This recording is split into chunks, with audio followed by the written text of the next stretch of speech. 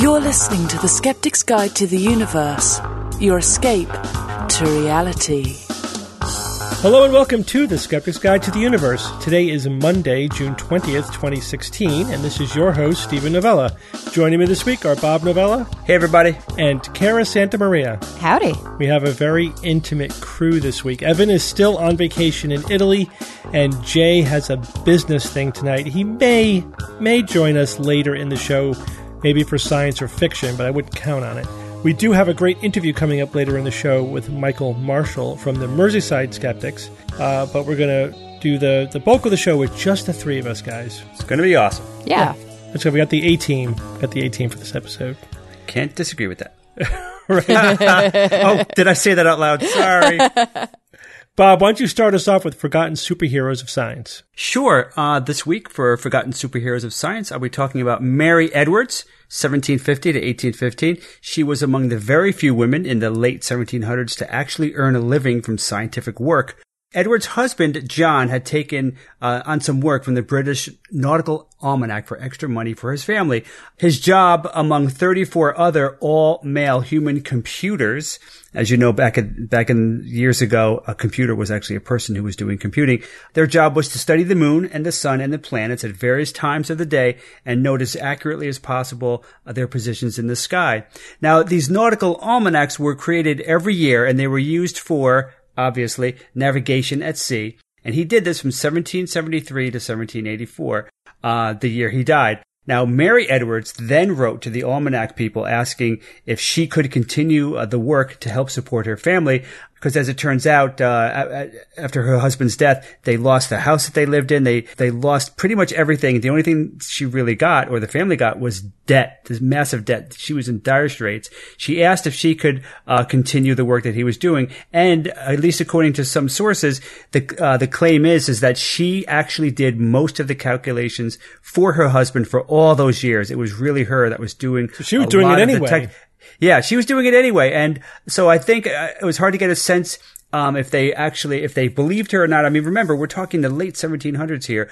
But I think after taking on the work, it became kind of obvious. She was, over the years, she became known for her skill and her accuracy, and she actually took on double the work that her husband did, because this was really her main job, whereas he was doing this just for extra work. And I think she actually took on so much work that sometimes she was doing half the almanac herself. So she's doing a ton of work, and she was so good and so successful and was able to take on even extra work that after 6 or 7 years, she actually paid off all of her debt. So it went incredibly well for her.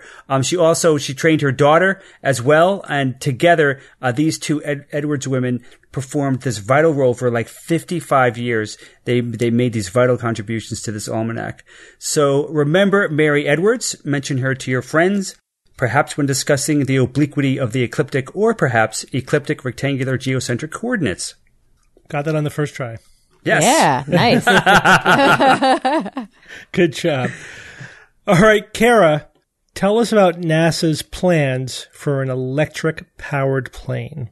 I'm really excited about this news item. If you've been following any science news over the last few days, you probably saw that on Friday there was a press release that came out because NASA has decided that one of their new X-planes is going to be dedicated to flying electric. And they actually announced this.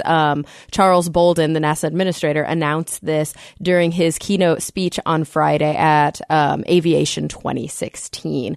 So the X-planes are kind of special research planes that are assigned by the U.S. Air Force. And the first X-plane came out in 1947. It was called the X-1. It was the first airplane ever to fly faster than the speed of sound. So, of course, NASA has broken a lot of records using these X-planes. This would now be X-57. It probably wouldn't come out for a few more years. Yeah, it's they've made a lot. And they have a few other things sort of on the horizon, but specifically focusing on the X-57, which they are calling the Maxwell, which is named after James Clerk Maxwell, the Scottish physicist who did a lot of work in electromagnetism. Oh, not Maxwell Smart? No, not Maxwell Smart. That would have been my first guess. And loving it, Steve. That's where my mind went also. I love that. And so it's actually like a weird looking little plane. It kind of looks like a Cessna. This is not a plane that they have any intention of flying cross country with. This is a plane that they do think could eventually be scaled for commercial flight, but they don't see it as being long haul. They see it more as being a commuter plane. And it's weird looking. It's like a little Cessna, and the wings are super skinny and really long. And the reason for that, as they say, is that the reason that wings are so broad on planes right now is that most of it's needed for lift. And so they're trying to overcome that, because the truth is those massive wings aren't really necessary to stay aloft. So once you're flying, the wings are actually really bulky and kind of overkill. So they wanted to figure out, how do you get this thing up in the air, and then how do you keep it up in the air? And the way that they want to do that is with 14 different electric motors. 12 are on sort of the leading edge of the wing, and those are going to help with takeoffs and landings. And then there's a larger motor on the end of the wing with a propeller that's going to help with cruise altitude. And what they think that they're going to be able to cruise at, the cruise speed would max out probably around 175 miles per hour, which is actually pretty common cruise speed for private and commuter planes.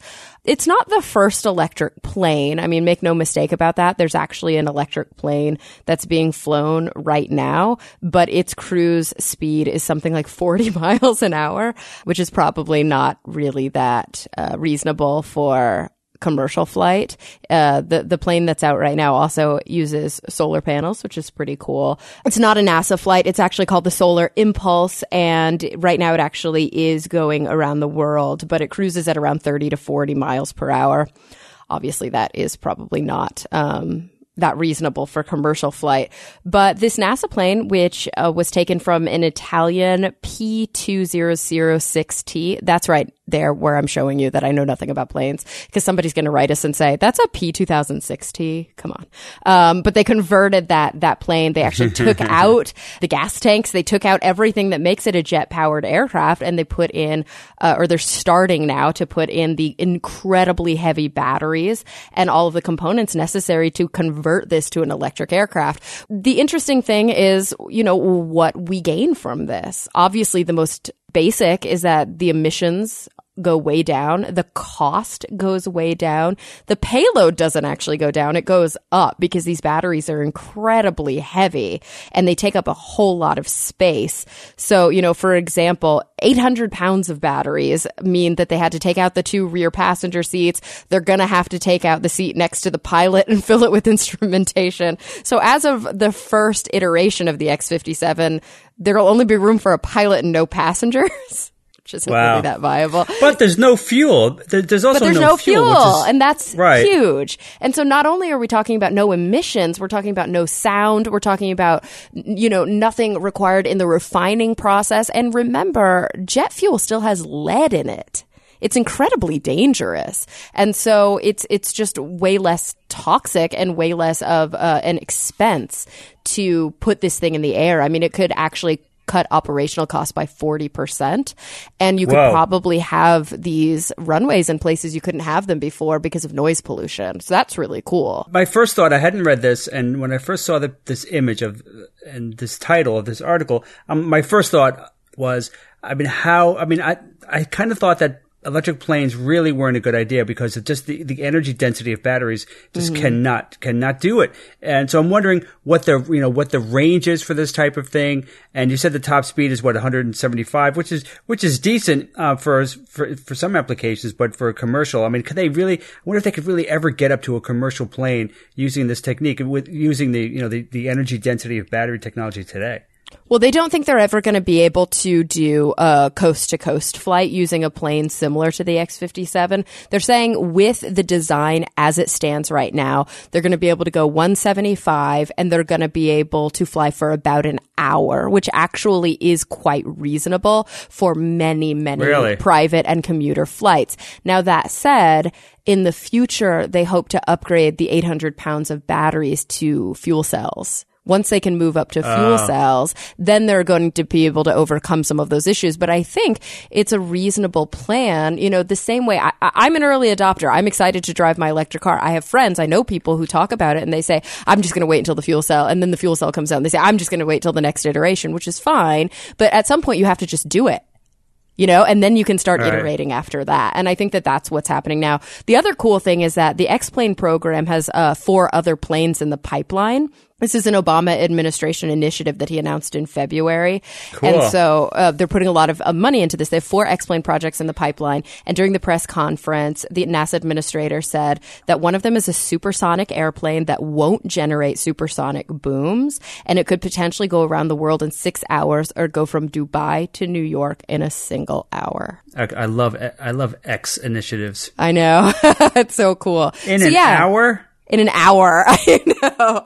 I mean, you know, it's funny because you see that we sometimes do take 2 steps forward, 3 steps back. You know, we have had incredibly fast planes in the past. They just weren't always, you know, completely safe. And it's hard. You have to weigh those things. And that's why I think these sort of experimental plane programs are important, because sometimes you do have to take risks in order to be able to move the entire field forward and get out of your comfort zone. But yeah, and that's NASA's job. Yeah, that is their job. I mean, commercial air travel is big. It's big business, and a lot of people fly. So obviously you have to be concerned about keeping people safe.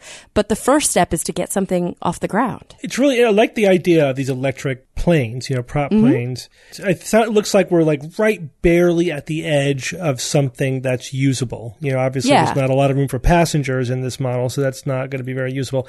So, but I could say in 5 or 10 years, you know, when battery technology iterates a little bit, or when fuel cells become practical, you know, these could be like hydrogen fuel cells might be a perfect application for this sort of thing. The idea of having an extremely quiet plane, because you've probably, Kara, you've flown these small commuter planes, right? You book your ticket, you have a connection somewhere and you realize, oh crap, I'm taking this tiny little commuter prop job on this one leg of the trip that I'm taking. And the worst thing about it is the noise. I don't mind the small plane. The only thing I really mind about it is they're so freaking noisy. So I wonder how quiet the electric, plane would be. I mean, they talk about it like it's the difference between driving a regular car and driving, a hybrid. Like, it's quiet. So probably this could fill a niche. Obviously wouldn't be good for every application, but it definitely could fill a niche. And any efficiency that we gain in terms of the price of, getting from here to there, and also carbon emissions and all of that could be huge, because it's such a big industry. So I'm glad that, that they're moving in that direction. I just hope it all pans out. All right, guys, let's move on to the next item. So this comes up every now and then. In Massachusetts, the Senate just passed the Naturopathic Practice Act, which is a horrible piece of legislation that would give naturopaths not only licensure, but also a broad scope of practice. They could essentially function as primary care physicians. Being like the first point of contact for a sick patient. So actually, we're going to be talking to Michael Marshall about the same kind of issues later in the show. But this is what happens is, that, naturopaths, just like chiropractors did back in the day, and now naturopaths and also homeopaths, acupuncturists, there's professions that have a vested interest in passing laws in their favor. And it's not just getting licensure. In addition to getting licensure, it's also expanding their scope of practice, getting the ability to prescribe, forcing insurance companies to pay for their services. They're relentless at lobbying the government, and in the U.S., that means all 50 states, to get licensure and then to expand their scope of practice and to force coverage. And we often will fight these efforts. Like we've fought against Massachusetts licensing naturopaths every year it comes up. This is something that, it's a battle we fought a dozen times, but we could win a dozen times and we lose once and then it's over, which is crazy. So, once these things get in, it's a lot harder to get rid of them than to prevent them from getting passed in the first place. And then, so because of that, the system is rigged so that it just ratchets its way up. You know what I mean? Mm-hmm. So we're losing ground, one bit at a time, and all we're doing is slowing down the advance. we don't really have a way of reversing it or permanently stopping it, which is something we need to think about. Like, I don't know how we could. There just isn't a mechanism like to keep this from happening. We just have to fight each battle as it comes up and try to slow it down as much as possible. Maybe to give us enough time to educate the public, but that's a massively uphill battle. So very quickly, for background, naturopaths, it's hard to put this gently. The whole profession is quackery. That's the bottom line.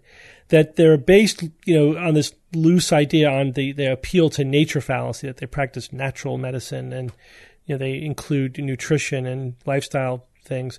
But in practice, what they do is just an eclectic blend of every medical pseudoscience and quackery you can imagine. There really isn't any one cohesive philosophy there. It's just anything that's not science-based, basically. A lot of what they do is homeopathy. Obviously, a lot of their training is homeopathy. A lot of their practice is homeopathy. That right there says that they're pseudoscientific, but also acupuncture, a lot of nutritional pseudoscience. I mean, they'll give like supplements for everything, a lot of herbalism, and then some of their own special nonsense, like their water cures, that are just crazy nonsense.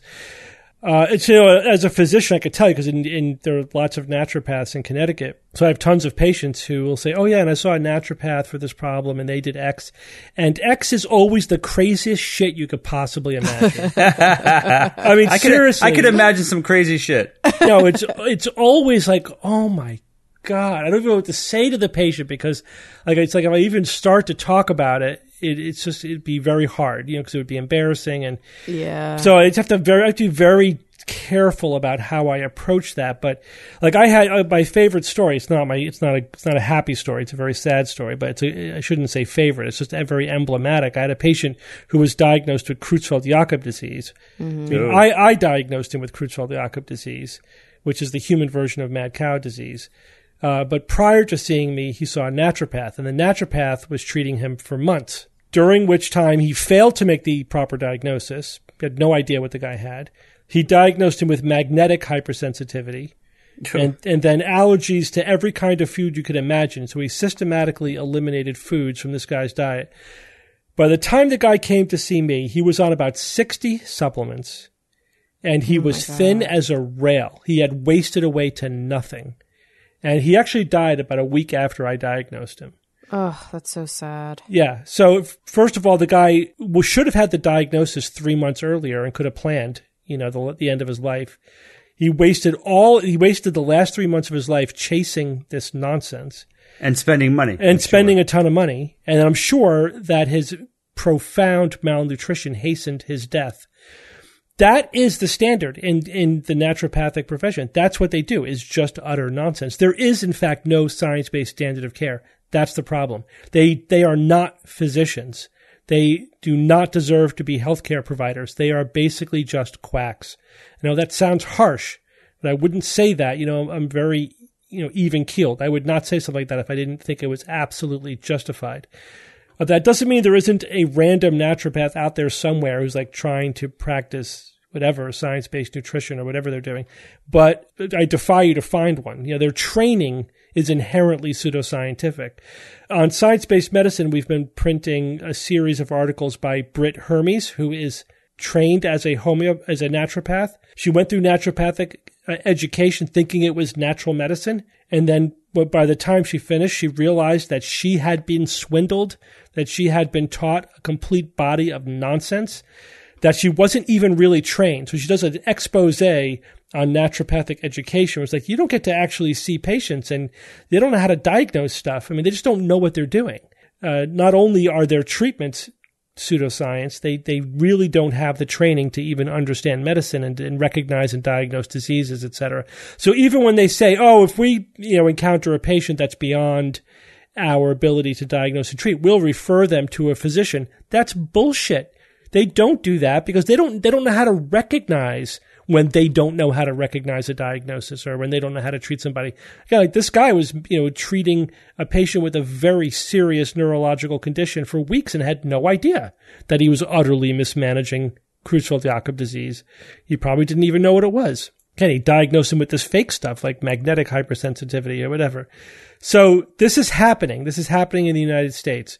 is that naturopaths are relentlessly, state by state, lobbying to get licensure, and then to be able to practice like primary care doctors, to get insurance to cover them, to prescribe drugs, which goes against their philosophy, which is kind of weird. But again, they just want to be an alternate physician who doesn't have to actually, spend time learning science, or, they basically just want to be able to do whatever they want. That's really what they want, is they want the ability to just do whatever they want without being held to any kind of standard. Because that's like work and stuff. You have to actually study and keep up on work and stuff. What's the education program like? Or is it like really widely vary? No, there's not that many schools, but I mean, it's just horrible. Like they spend most of their time learning homeopathy and herbalism and acupuncture, and they learn some actual real stuff in there too, probably, but who cares? Because it's not science-based. There's no standard of care, so it doesn't matter what they spend their time doing. And then again, according to Britt Hermes, they, like during their clinical rotations, they don't really get to see sick patients or treat patients or get supervised. So they come out of their 4 years of training. 4 years of nonsense. So 4 years of nonsense. Yeah. First of all, they really don't have the experience to start practicing, but they do. They just get thrown in, they hang up a shingle, and they start seeing patients really without the experience. By comparison, for example, the minimal amount of training you need to get actually licensed as a family practitioner in medicine, you need 15,000 plus more hours of clinical training than what your average naturopath gets.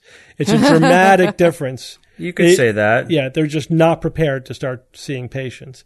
Jeez. But the other thing that's horrible is that once they're licensed, they basically regulate themselves. The states don't regulate them. There's no oversight. There's no external validity. It's just, okay, the naturopaths, then they decide what their own standard is. They get to regulate themselves, which is what they want. That's fine for a profession that has some kind of external validity, right? That holds itself to a demonstrable standard of some sort. But they don't. So it just becomes meaningless. And of course, the public interprets it as an imprimatur of legitimacy. Yes, yes. Like, I'm in a bad mood now. Right, you're a congressman. We do have to mobilize. We have to mobilize. Yes. And we're talking about this. We do have, on this Society for Science-Based Medicine, a page to sort of aggregate legislative battles, on alternative medicine. But we need a more automatic way of really mobilizing the skeptical community to just make phone calls and send emails, that makes a huge difference. And we need to do a lot more of that. A huge difference. Yeah. Never underestimate the power of just picking up the phone. Yeah. Because I don't know if everybody watched Last Week Tonight this week, John Oliver's show. And he talks a little bit about the gun lobby and about the NRA. Yeah. And of course, we talked about that on the show last week, and just how much we don't think about it, but these organized groups who literally will just call and call and call their representatives over. That's how they actually get these things passed. We like to say, oh, but they just have so much money. Money is power. I'm powerless against it. But the truth of the matter is they utilize that money to organize people, to actually make phone calls and to write letters. And when your congressperson has a stack of letters on their desk, or their phone is ringing off the hook by their own constituents saying they don't want this, they won't have the political will anymore to push it through because they need their constituents to vote for them. All right, Bob. Yes, sir. You talked a little bit last week about black holes and dark matter and promised to give us the whole story this week. Yeah, this just really grabbed my attention.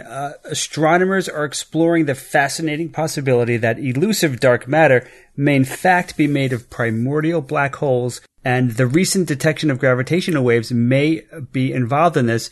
But little background, we covered with great fanfare the LIGO detection that happened September 14th, 2015. Early in 2016, it came out that they, for the first time ever, detected gravitational waves and also direct evidence of black hole collisions. So that was really huge. It was we were watching the birth of an entire new field of astronomy, which doesn't happen very often. This discovery, as incredible as it is just by itself, may even be more awesomer than we think it was, because it may actually point to what the hell dark matter is, which is one of the biggest mysteries in astronomy. What is this stuff? We discovered it many years ago. We still have no idea exactly what this is. We're talking something that makes up 26% of the entire universe as far as we know, and we're still not sure. People, the two big candidates for dark matter, have been WIMPs and machos. Yes, these are acronyms, not initialisms. These are acronyms. A WIMP is a weakly interacting massive particle, which I think is the most favored theory for what dark matter is these days.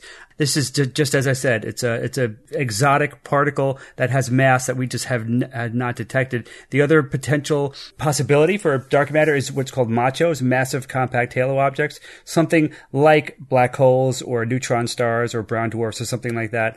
So if this theory or hypothesis is correct, we may tip the scales from WIMPs to machos. Now, primordial black holes, that's something that you may think you know what it is, but maybe not. They are theoretical. We have never detected, we think, any primordial black holes. The idea is that these types of black holes formed very soon after the Big Bang, and they're not caused by stars. It's not a collapsing star from a supernova. They think it's possibly caused by large chunks of gas essentially collapsing in on itself in the early universe. So these are not stellar black holes. They're not supermassive black holes. They're kind of in between. Their masses could be somewhere between, I don't know, I think 20 to 40 solar masses. We're not sure. So they're kind of like in the gray zone. So what's the connection then between the black holes and dark matter and gravitational waves? So what's going on? So the bottom line is that the black holes that collided, that ushered in the age of gravitational wave astronomy, we think they could have been these primordial black holes. And if they exist in the numbers that they could potentially exist in, that would be a lot of evidence, supporting evidence that this could be what dark matter is. So the reason why they made all these connections is because a few years ago, astronomers discovered an excess of cosmic infrared and X-ray background radiation that they could not explain. So this isn't, this is cosmic infrared and X-rays, not the cosmic microwave background radiation, which we've mentioned about 1 million times on the show. So the question is, where did this excess, very old, redshifted, and diffuse light come from? So the idea is that if the earliest stars that formed could explain some of this infrared, but not all of it. But the real clincher, when talking about it from this angle, was that if some of this gas that went into creating these very earliest stars also were sucked in by these primordial black holes, and not just the black holes, we're talking about lots of black holes, creating what was called these halo objects, and these halo objects then would collect the regular matter that created stars and galaxies and clusters and everything. If this gas that created the first stars also went in, were sucked into these primordial black holes, then that could heat up enough to create X-rays, this excess X-ray that I mentioned, and that's the cosmic X-ray background radiation. And that was a real clincher. So the fact that primordial black holes could explain both the excess cosmic infrared radiation and the X-ray radiation that they can't account for. That kind of bound this theory, and it just everything made a lot more sense when you factor all these together. So that was one kind of line of evidence that primordial black holes could explain this excess infrared and X-ray radiation that we're seeing from deep in space. The other way that this theory is supported is the black hole size. As I mentioned, the LIGO detected black holes that were 36 and 29 solar masses, which is kind of right around the sweet spot of what we potentially think that primordial black holes could be. And then there was another detection you may not even have heard this, but there was another detection of gravitational waves from two other colliding black holes. They weren't as massive as those, but they could kind of be considered within the range of primordial black holes as well. So keep in mind that this is in the very early stages of developing the development of this theory or hypothesis. One of the researchers, Mark Kamienkowski, said, we are not proposing that this is dark matter. We're not going to bet the house. It's a plausibility argument. So that's where we are right now. So in the future, what they're going to need to do is they're going to have a lot more observations of black holes to determine if they actually are primordial or if they formed later in the universe's history. This is it would be awesome if we finally knew what dark matter was. This is something that for how many years has it been since the late 90s, I think, mid 90s, since they've been banding that about. So it's such a huge mystery, and that dark energy is still largely an unknown thing as well. So, but it's funny because part of me would be a little bit disappointed if it turns out to be these primordial black holes, because I don't know, there's something really fascinating about the possibility of some new exotic particle out there that is what comprises dark matter. But I mean, I would just be happy finally resolving that mystery. And it is kind of cool to think that there would be so many of these primordial black holes out there that it actually is what we've been calling dark matter. Yeah, I think the whole thing is so interesting because, I mean, dark matter is just that. You know, astronomers discovered that there was more gravity in galaxies than we could account for by the stuff that we could see, the lighted stuff. So there must be some dark stuff, stuff that we can't see. That was it. It wasn't necessarily, the term dark matter wasn't invented to refer specifically to a new kind of matter. Just to refer to stuff we can't see. That's it. Dark, yeah. It's just dark. That's it. But it could be ordinary matter that's not lit. That was always one of the strong possibilities. I think that was the initial assumption that it was just ordinary matter. But then when we couldn't find it, some people started to think, well, maybe it's a new kind of matter. You know, it isn't ordinary matter. But this now, as you say, Bob, brings it back into, maybe there's just a lot of black holes out there that we didn't know about. But now we can detect them because of gravitational astronomy. By the way, Bob, is it gravity wave or gravitational wave? Gravitational waves. And what's a gravity wave? Gravity waves happen in the ocean and like in the clouds. Gravity waves are physical perturbations driven by the restoring forces of gravity in a planetary environment. But like through a fluid medium, so like air or water. So you can actually see them and measure them, not a gravitational perturbation of space-time. Got it. Gravity wave is through a fluid medium. Gravitational wave through space is a quantum effect through space-time. So gravitational waves are ripples in space-time, whereas gravity waves are perturbations through a physical or like a liquid medium, like on a planet in an environment like a planet. Got it. Okay, cool. Yeah, like you can actually measure. We've been able to measure gravity waves for many, many years. Right. Yeah.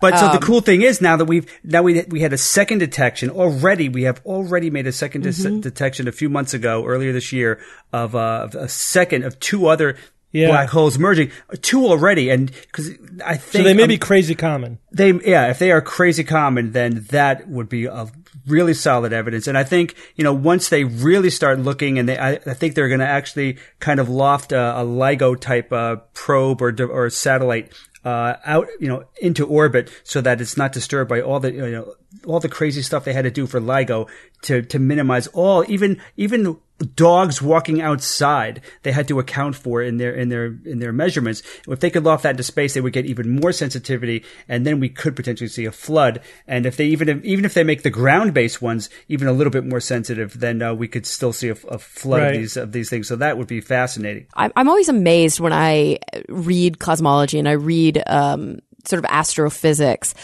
The way that science is done is in many ways different from the way that we have to do science in a lot of other fields now. But I think we used to be able to do science in that way, even in biology and kind of more macro chemistry, where there's a summation of something, a summation of energy, a summation of gravity, whatever the case may be, that we can physically measure.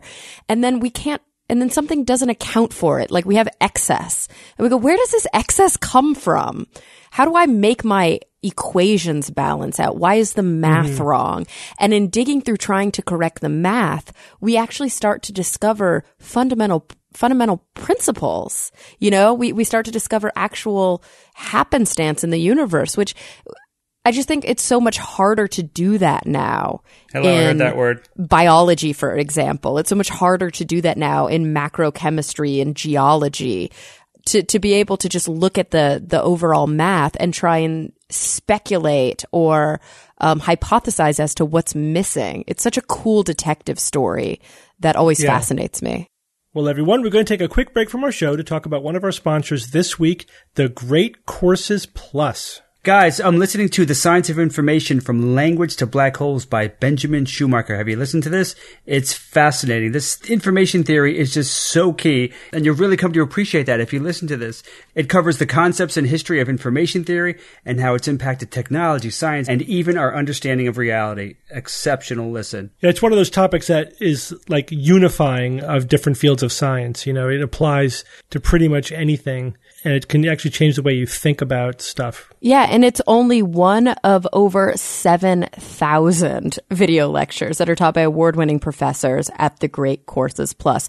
So there are so many options out there, whatever you're interested in, or maybe you can focus on something that you never thought you'd be interested in, something that you have no background in. You can learn something new every day with the Great Courses Plus. You can do it anywhere, on your TV, your laptop, your tablet, your smartphone. And as an SGU listener, you'll immediately get 1 month free to start watching as many lectures as you want. So to start your free trial today, sign up at thegreatcoursesplus.com/skeptics. That's thegreatcoursesplus.com/skeptics. All right, guys, let's get back to our show.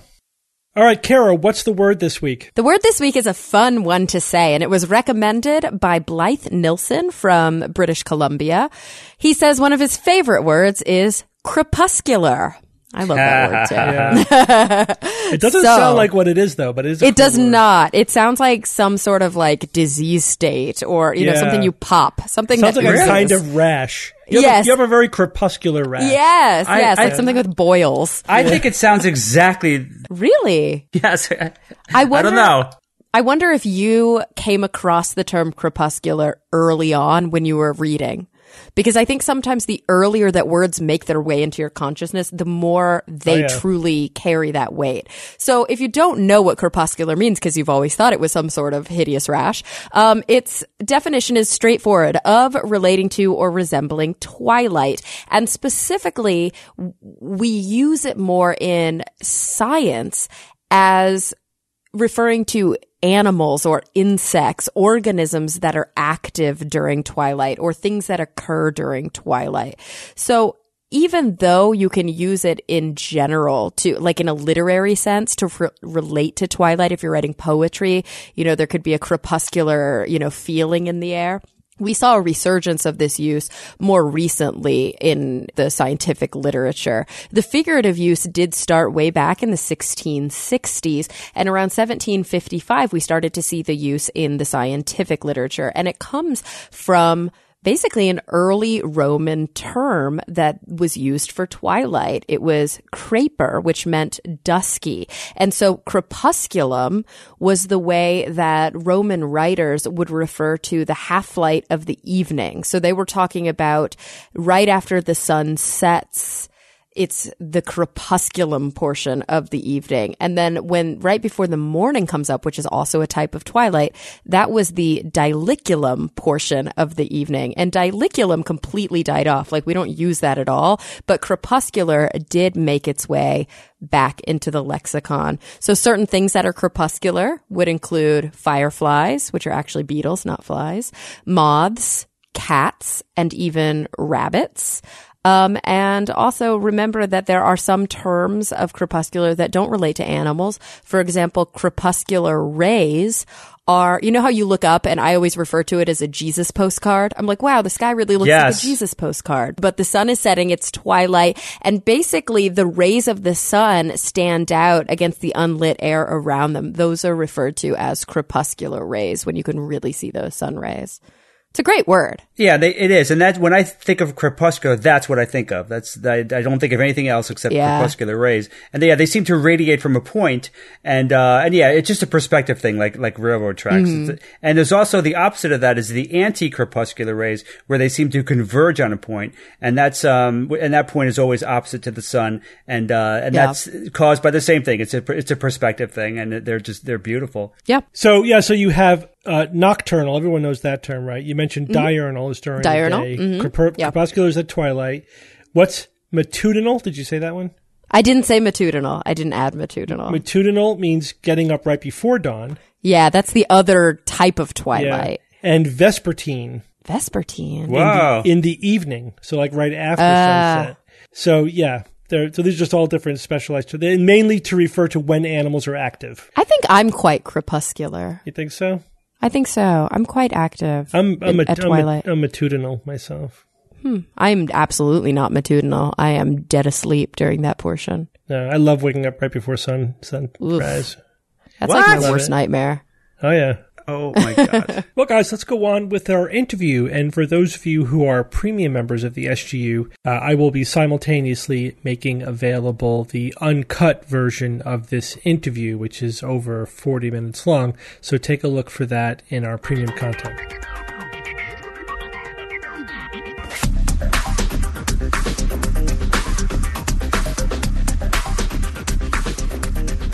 Joining me now is Michael Marshall. Marsh, welcome to the Skeptics Guide. It's a pleasure to be here. And for those of you who don't know, Michael, who actually you go by the nickname Marsh, right? I do. Just to confuse people, I go by a weird little nickname. So yeah. Marsh is what I'm tend to be known by. Marsh is the vice president of the Merseyside Skeptics Society. He also is a member of the Good Thinking Society and helps run the conference QED, which is Europe's premier English-speaking skeptical conference. Marsh, you're joining us tonight to talk about some of the work that you have been doing with the Good Thinking Society regarding homeopathy in the UK. So why don't you give us the background on that? Yeah, it's been a fascinating couple of years, really, because Good Thinking Society is a charity that was set up by Simon Singh, who I'm sure you've had on the show plenty of times, and you know Simon really well. So I'm kind of in the position where I'm a full-time skeptic working for the Good Thinking Society. It's my full-time job. And the idea of Good Thinking was what happens if we've got a bit of time to take a look at things with a pragmatic approach, a kind of a professional approach, really try and figure out what's going on. And one of the things we really started to focus on first was the fact that homeopathy is supplied on the National Health Service here in the UK. So actually our healthcare, our Medicare kind of thing is funding homeopathy. And what really shocked me when I first started looking into this is there was nobody in this country who knew how much money we were spending on homeopathy, how much of taxpayers' money was going on stuff that we all knew didn't work at all, because there was nobody involved in the health service whose job it was to sign that check or to ask the figures. So we had this kind of initial starting point where we had to figure out ask every different part of the country individually in these 200 and something different health boards whether they funded homeopathy and how much, and then we had to put those figures together. And so we're in this weird position where we as a charity were the first people in the country to know actually how much money the country spends on homeopathy and where it's being spent. And it's between sort of 4 and 5 million is the figure we came up with when we did it a year and a bit ago.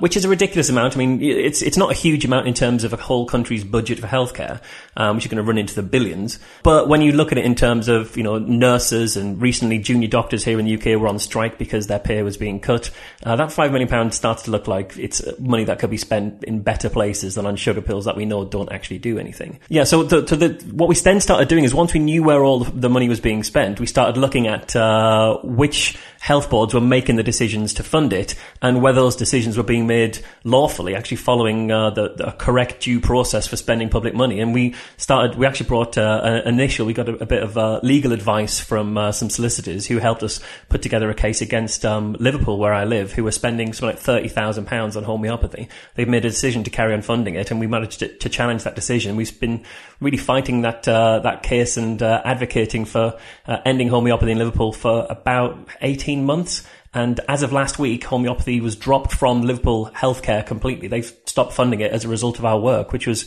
a phenomenal win, really. It was a really great moment for us as a charity and the work we've been doing, really. Yeah, that is awesome. How much did they spend in legal fees defending their decision? I wonder, to spend £30,000.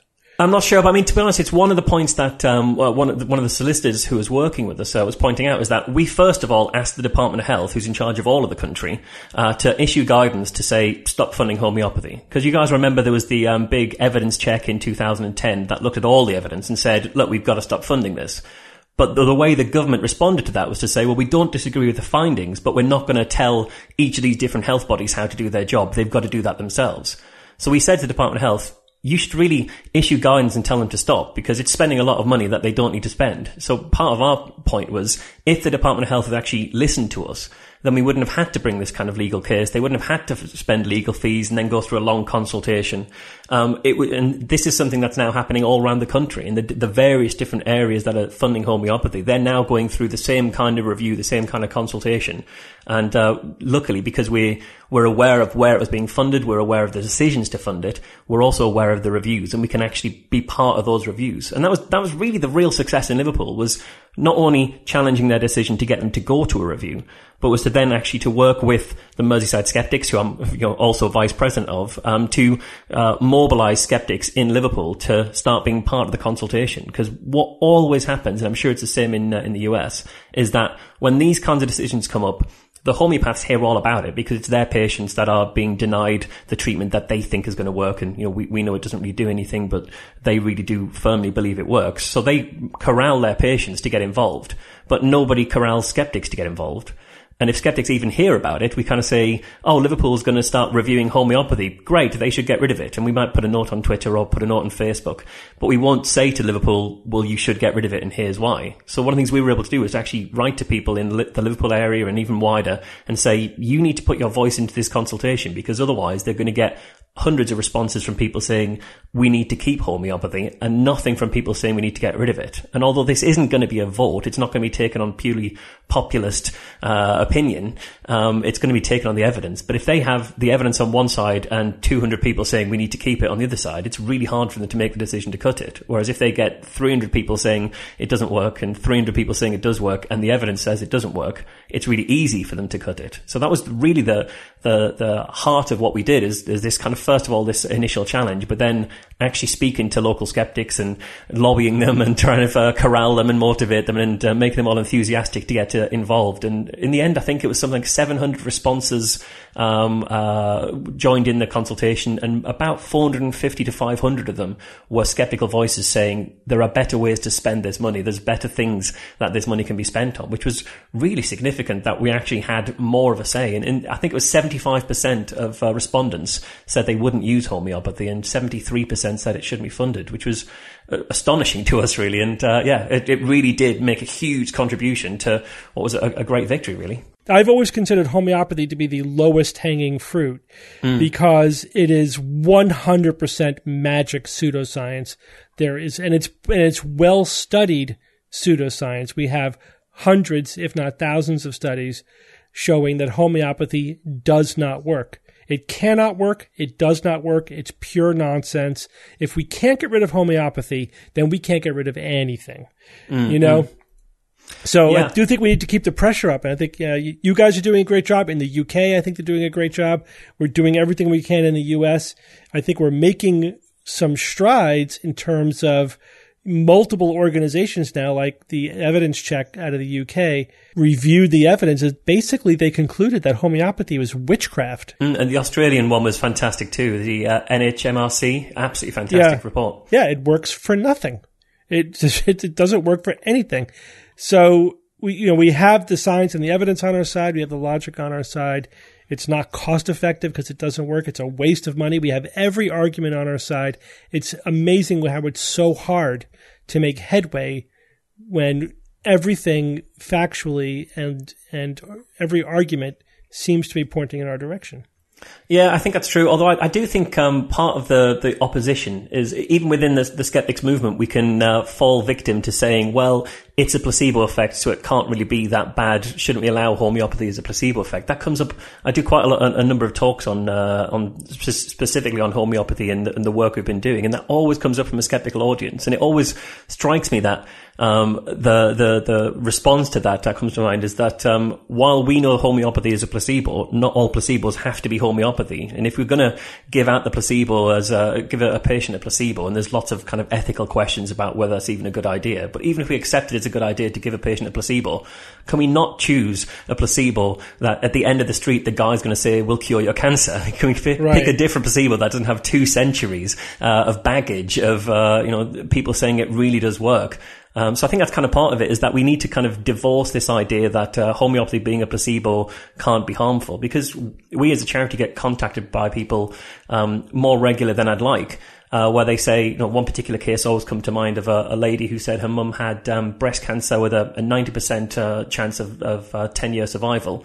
And she was convinced to try homeopathy instead of conventional medicine. And then she was convinced to do naturopathy and this type of enema and have her mercury fillings removed and put black salve on.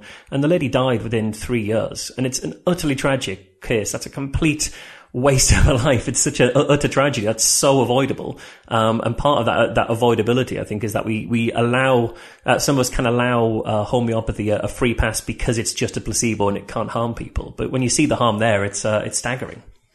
Yeah, I totally agree. That is, in my experience, the most common argument that comes up on the other side, even from scientists, even from skeptics. It's like, well, you get a placebo effect and that's something, right? Because it makes people feel better. But that's why I've written extensively about, the rise and fall of placebo medicine. It's interesting that, 20 years ago when the proponents of homeopathy and acupuncture and all these alternative methods were arguing, which were promoting themselves, they're saying, oh, we just haven't been researched. It's not fair that we're not getting the research money like Big Pharma is. Just do the studies and we'll show that it works. So we did the studies. We spent billions of dollars. We researched all these things and they don't work. Now they're saying, well, okay, they're no better than placebo, but placebos work too. Placebos are fine. So they've totally changed their argument, to support the thing they're going to support no matter what the evidence says. But the placebo argument just falls flat if you look at it even a little bit. As you say, once you get in their office, they'll tell you that it will cure your cancer, So it's bullshit. They're not honest. They're not saying, hey, this is just a feel good placebo. Don't use it to treat anything real. This is just going to make your subjective symptoms feel better.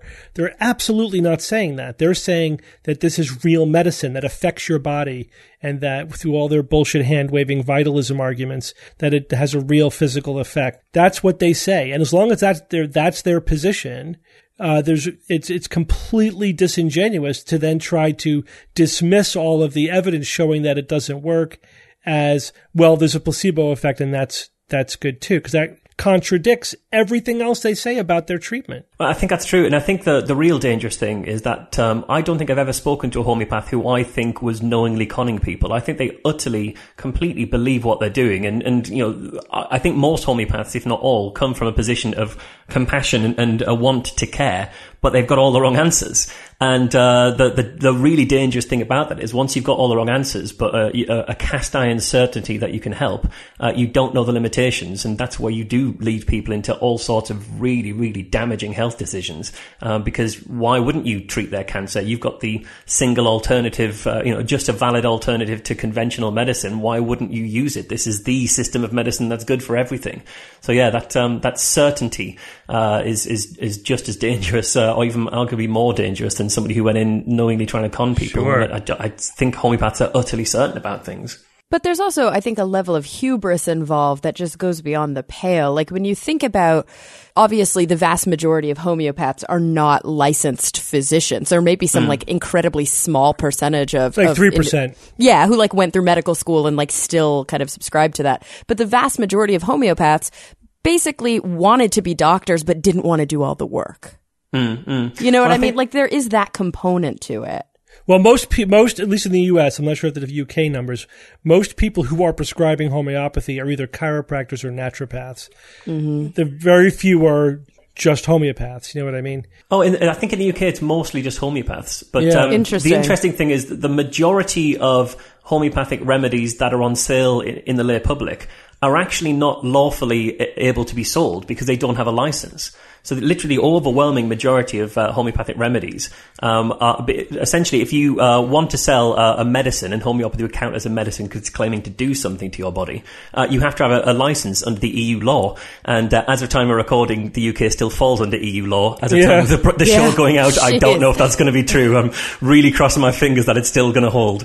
But if you want to sell something, it has to be covered by an EU license. And there's actually not that many homeopathic remedies that have an EU license. And if you're going to sell sell something that doesn't have a license, you have to sell you have to be a doctor with prescribing privileges and having actually seen patients. And this is one of the things that I did working for Good Thinking, is that there's a homeopathic pharmacy based up in Glasgow that supplies the homeopathic hospital in Glasgow. And on their website, they've got a list of just the most bonkers things you could imagine. 3,000 different homeopathic products, things like homeopathic anaconda and homeopathic rainbow and homeopathic colour blue. Just the colour blue. I don't know why you'd buy the colour blue by itself when you can buy the rainbow and get the colour blue in it like a multivitamin. I don't know why you buy the individual colours. And they've got homeopathic Lourdes water, so water from the Lourdes sanctuary in France, which I love, because the idea of that is that the Lourdes water is blessed by God to be able to cure all illnesses. But sometimes you need something a bit stronger than blessed by God, so you dilute it down to make it homeopathic. I don't know. Well, I also love that they're diluting water into water, which is like, I don't even understand that. It's incredible. But one of the things I noticed they were selling was homeopathic owl. And I phoned them up and I actually recorded this, and we published it in a newspaper, the video that I made from the phone call. And I asked them, what does homeopathic owl treat? Is it for people who are allergic to owls? And they said, well, it can be, but it's mainly for people who have taken on the characteristics of an owl. And I said, what does that mean? And they said, well, they can't sleep well at night. And there was a pause, and they said, because people can take on the characteristics of animals. And I thought, hang on, are all the characteristics of an owl not being able to sleep at night? Because that's called insomnia. We've got a word for that, and it's not becoming an owl. But I ordered that remedy. They sent me some homeopathic owl through the post, and it's unlawful. There's no license for it. And this is a pharmacy that is supplying our National Health Service. As far as we can tell from the contract we've looked at, they're making more than £100,000 of taxpayers' money, and they've got no license to be selling that over the phone. So that's one of the areas that we as Good Thinking have been looking into, is getting the regulators, the MHRA, who are the people who regulate unlicensed medicines, to really take a look at this, because so many, the overwhelming majority of homeopathic remedies you buy in the UK are not licensed and therefore not lawful for sale. But that also brings up a good point with homeopathy. One of the best weapons against it is just education, because most people don't know what it is. It's more ridiculous than most skeptics even know. The deeper you dive on it, the more you realize how batshit crazy it is. Like, as you say, like homeopathic owl. I mean, it is just rainbows. It's nonsense. And their approach to the patient is witchcraft. It is witchcraft. They consider things like, do you cry when you hear piano playing? And that somehow tells me something about the overall, illness that you have. And it's just ridiculous. I did want to get back to another thing that you were saying about, you were talking about placebo medicine. But the point that I think that you're making is that the process is more important, if anything, than just this one manifestation of homeopathy. Even if homeopathy itself, because it's diluted and there's no active ingredient, is not directly harmful, the real problem is that the people selling it are not doing it right. They're not doing due diligence. They're not being science-based or evidence-based or logic-based. They're practicing magic based upon their own hubris. I think that's right, Kara. And I've spoken to, like, in naturopaths who prescribe homeopathy, and I said, okay, well, despite all the negative evidence, why do you continue to prescribe this? And their answer is, because I've seen it work. I've seen it work, so that's good enough for me. Well, that's the problem. It's powerful. Not more than the homeopathy, the fact that you think you can decide what works and what doesn't work based upon your own anecdotal observation. That's a much deeper problem than this one quack manifestation of it. And I try to communicate that to people as well. You need a science-based standard of care. If you don't have that, there is no end of the mischief that you will create. Well, I mean, I think that's absolutely true. And you think of the hubris. There's a group called Homeopaths Without Borders. I don't know if you guys know about them. They go off to conflict zones and natural disasters. And I always point out that they're not Médecins Sans Frontières. They're Médecins Sans Medicine. But they get straight on a plane. They go to these places. And with those people, it's hard, because I kind of, from the one side, what they're doing is terrible. They're turning up to disaster zones with, suitcases filled with sugar pills, presumably, that aren't going to do anything at all. And you kind of want to obviously look at that and condemn it. But from the compassionate side of the skepticism I bring is, you kind of look at it and say, well, separate their action from their intent, because their intent is, I've just seen a natural disaster. I need to get on the first plane there to help. That's an amazing intent, but they've got all the wrong answers, and all they do is turn up and essentially waste people's time. And they really can't help people. They haven't got the training, the skills, the understanding, or as you say, the science-based medicine background to actually be able to offer any real help. They're also not just wasting people's time. They're undoing the work that so many legitimate physicians are doing, going into conflict zones where, oftentimes European white doctors aren't trusted already, and trying to gain the confidence of the community. These individuals coming in and basically doing bullshit medicine, and the people don't get better, or the people could die, is just going to crumble what little confidence is already there. It's actually quite dangerous. And they're not just treating symptoms, they're like treating AIDS. They think that you could treat homeopathy, you could treat AIDS with homeopathy, or use homeopathic vaccines against real illnesses. That's dangerous shit right there. Yeah, it really is. I mean, I've been sold homeopathic malaria vaccine, I think 4 or 5 times in the last year. It's one of the things I do when I sort of visit new towns to give a Skeptics and Pub talk, is try and pop by the local homeopathic pharmacy or health food shop and ask them what they can give me for malaria. And I was in one particular shop, really busy, popular high street shop, so not like a little backwater place, a really kind of prominent place. And they told me that if you take a malaria nosword and you don't have malaria, you might start manifesting the symptoms of malaria, because you'll start proving a remedy and showing that what the remedy is meant to cure. So she said the best thing to do might be to wait until you go away, and if you do contract something, then come back and see a homeopath. So her advice is go and get malaria, and if you get malaria, come back and a homeopath will solve it. And the thing that really gets me, obviously that's incredibly dangerous advice, possibly the worst advice you could probably get, but she'd consider herself a holistic person, a holistic treatment there. But her advice is go away, either take this pill and go away, or go away and come back and take this pill. Whereas if you see a doctor and you're worried about catching malaria, they'll say, well, here's an anti-malarial pill, and here's a mosquito net, and here's some mosquito repellent, and here's some advice about how to cover up and not, during the peak times. Right. That's real holistic advice. And it's the doctor who's giving a holistic advice, and in this case, the homeopath who's just saying this pill will, is what will cure you.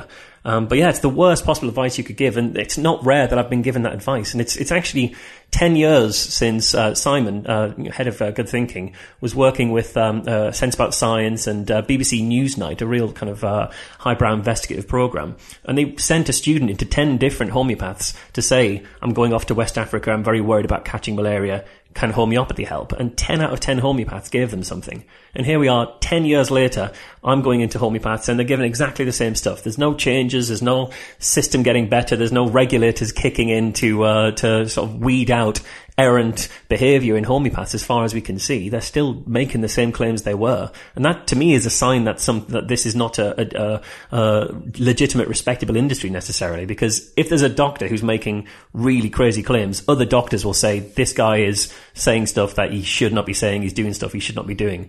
I don't think I've ever heard a homeopath criticise another homeopath for their actions. Yeah. Never heard it, I don't think. All right, well, Marsh, thank you so much for joining us. So, hey, you're doing QED in October this year. Yes, absolutely, yeah. I mean, just before we move on to QED, I would say that if anybody wants to check out what we're doing at the Good Thinking Society around homeopathy, they can go to goodthinkingsociety.org. And we are a charity, and if anybody wants to kick in some money to keep us going, they can go to goodthinkingsociety.org/donate. And we do kind of survive on that kind of stuff. So if anyone thinks the work we're doing is worthwhile, you can always go and support us there. But yeah, so I'm also doing QED in October this year. And Cara, you're going to be coming along and speaking at that, aren't you? I am. I'm so excited. It's going to be fantastic. We've got lots of great speakers, and hopefully there's going to be about 600 people there. And yeah, it's there's still a lot of work to do for it, and I think the next kind of how many more months of my life are going to be taken up with it. But we're hugely looking forward to it. Awesome. All right, Marge, thanks for joining us. Absolute pleasure, guys. Thanks, Marge. Well, everyone, we're going to take a quick break from our show to talk about one of our sponsors this week, Movement Watches. Yeah, guys, we have been working with Movement Watches lately. We've been talking a lot about them on the show. You know that we love them. We each have our own Movement Watch. We're so glad that they, sent over one for each of us so that we could compare our styles.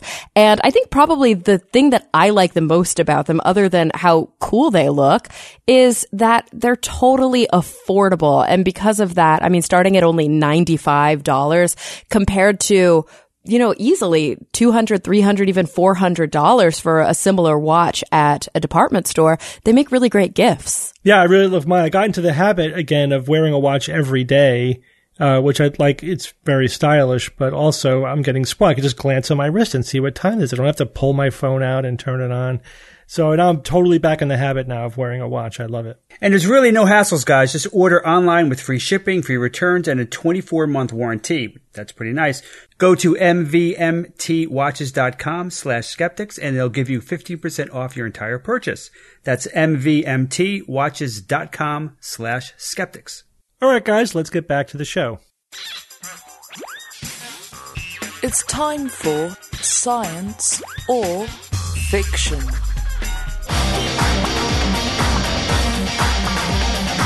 Each week I come up with 3 science news items or facts, 2 real and 1 fictitious. Then I challenge my panel of skeptics to tell me which one is the fake.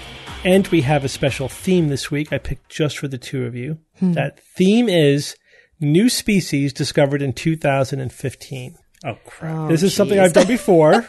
Yes, you have. I try to mix up when I spring it on you so it's not predictable. But yeah, and then there's 4 items. There's only 2 of you, so I figured you have time to go through 4 items. Thank you so much. Yeah, it's better. Get better odds. Oh, yeah.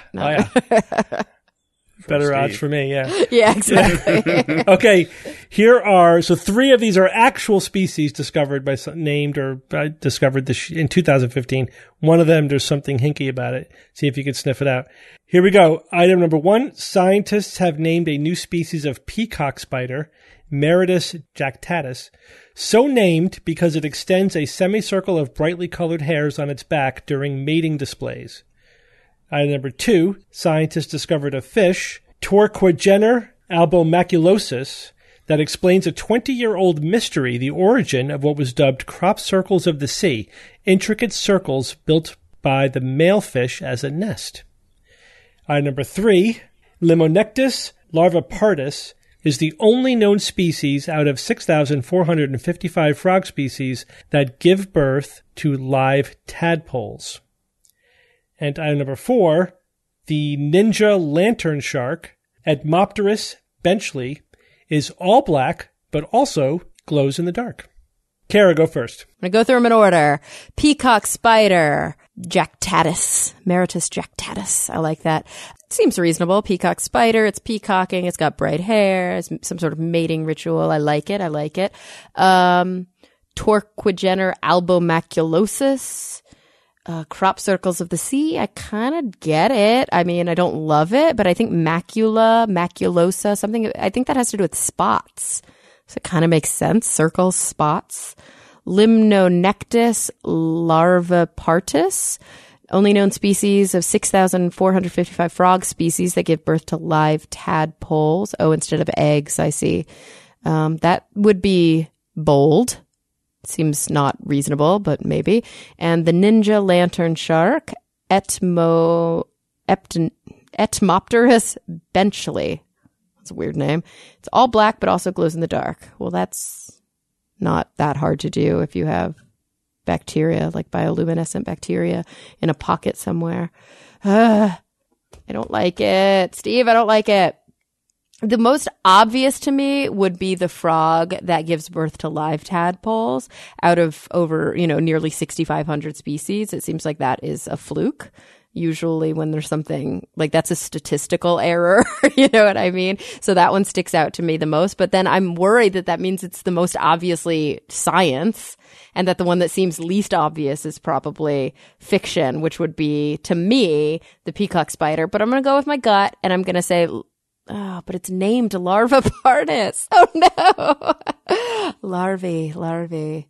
Oh, gosh. I'm going to go with Torquegener albomaculosus being the fiction, because I didn't know that fish build nests. But I like the spots thing. But I'm still going to say that's a fiction. And Bob. Oh, Jesus, man. I could have problems for most of these. That's kind of the Let's idea. see.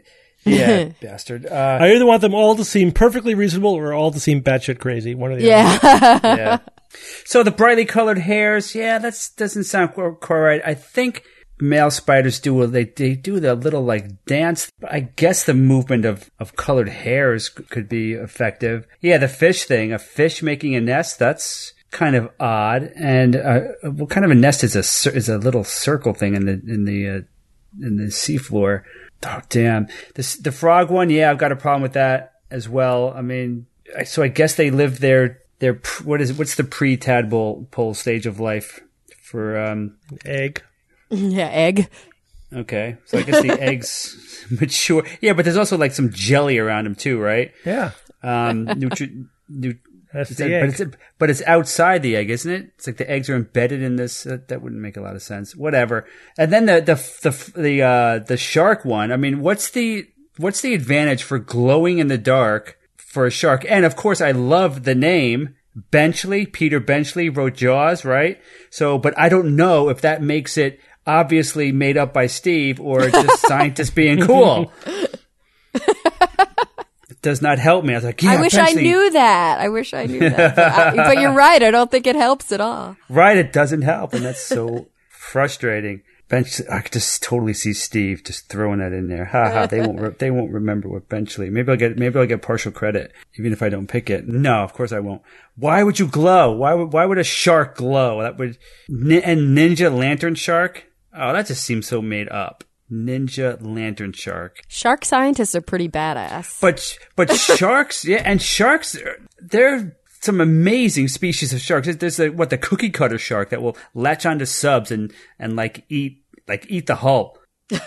Kara, you picked two, huh? The crop circles? I picked the crop circles. Built by the male fish as a nest. I didn't know that fish had nests. That's killing me. I mean, I might need to pick it just for that stupid reason alone. But then our odds are really bad. I don't care. I got to go with what, you just got to go with what you think is the jankiest one. I mean, we're going to blow it anyway, Kara. There's just four stupid questions pulled out of his butt that we could, all the research I did for naught yet again. Yeah, because these are 2015 I'm going species. to do GWC. I'm going to go with Kara. The nest, fish, I mean, no. Okay, that's fiction. Better be. Okay. So let's take this in reverse order. Okay. So we'll work our way down to the one you guys chose. We'll start with number 4. The Ninja Lantern Shark, Edmopterus benchley, is all black but also glows in the dark. You guys both think this one is science, and this one is science. Yeah, right. Good. I'm so glad I didn't pick it. Scientists are awesome. Yes, Benchley was named after the author of Jaws. Is it Peter? Is it Peter Benchley? Is it Peter? Peter Benchley, author of Jaws. So even though he created a lot of fear about sharks, later in life he became a shark conservationist and established the annual Benchley Awards, which recognize achievements in ocean conservation. Cool. So lots of lantern sharks, as the name implies, glow in the dark. One is the Ninja Lantern Shark because it's also entirely black. They have little special organs or like pockets on their body that will glow in the dark, and they use it to communicate with other sharks, to attract prey. And they also say for camouflage. Mm-hmm. I'm not sure how the camouflage thing works. How does that work? But I guess they're hiding with other glow-in-the-dark stuff. Yeah. No, I think it's like because most of the things that glow in the dark in the ocean are tiny, like they're food. Yeah. Right? And so it's like the anglerfish. You know how it almost looks like it's like got bait like coming over its head? But then it goes like, and like eats anything that goes after it. Right. That's the attracting prey part. Yeah. Yeah. But I guess that would also be camouflage, right? Because you're just hiding out. Like you have no idea it's this giant shark because all you see is this tiny little pocket. Right. Yeah, so pretty cool. These things live in deep waters off the Pacific coast of Central America. It was discovered by researchers from California. Yeah, pretty cool. Okay, let's go on to number 3. Limnonectes larvipartis is the only known species out of 6,455 frog species that give birth to live tadpoles. You both think this one is science. And wouldn't it have been convenient if you spoke Latin at this point? Oh, no. And this one is science. Yes, it does. It is the only species that gives birth to live tadpoles. Awesome. That was the larva thingy, like right? The larvipartis, that refers to that. Now, there are other species of frogs that don't lay eggs. They give birth to live frogs, but they don't give birth to tadpoles. they give birth to live teeny frogs. Oh, how cute. Oh, whoa. Yeah, okay. So they're already frogs, but That's they're teeny. a wrinkle. Yeah, so there's eggs, teeny frogs, and now one frog species that gives birth to live tadpoles. That's crazy. Wow. They said one of the researchers, one of these frogs, squirted out a tadpole into his hand. Ew. So it was pretty direct observational evidence. He must have been like, holy shit. Holy creepers. Yeah. So pretty cool. All right. There's a lot of new frog species discovered in 2015. Okay. We'll go to number 2. Boy, oh boy, oh boy, oh boy, Scientists discovered a fish, Torcogener albomaculosis, that explains a 20-year-old mystery, the origin of what was dubbed crop circles of the sea, intricate circles built by the male fish as a nest. You guys both think this is fiction because fish don't build nests. Oh, no. And this one is science. Oh, guys. So was I right about the spots? Like albomaculosis sounds like I don't know. Oh. Crap. It sounds like a bald spot. Not a bald spot, but like a white spot. I think the fish itself has spots on it, yes. So it builds a nest to lay the eggs, and it's like these concentric circles with ridges. It's actually very beautiful.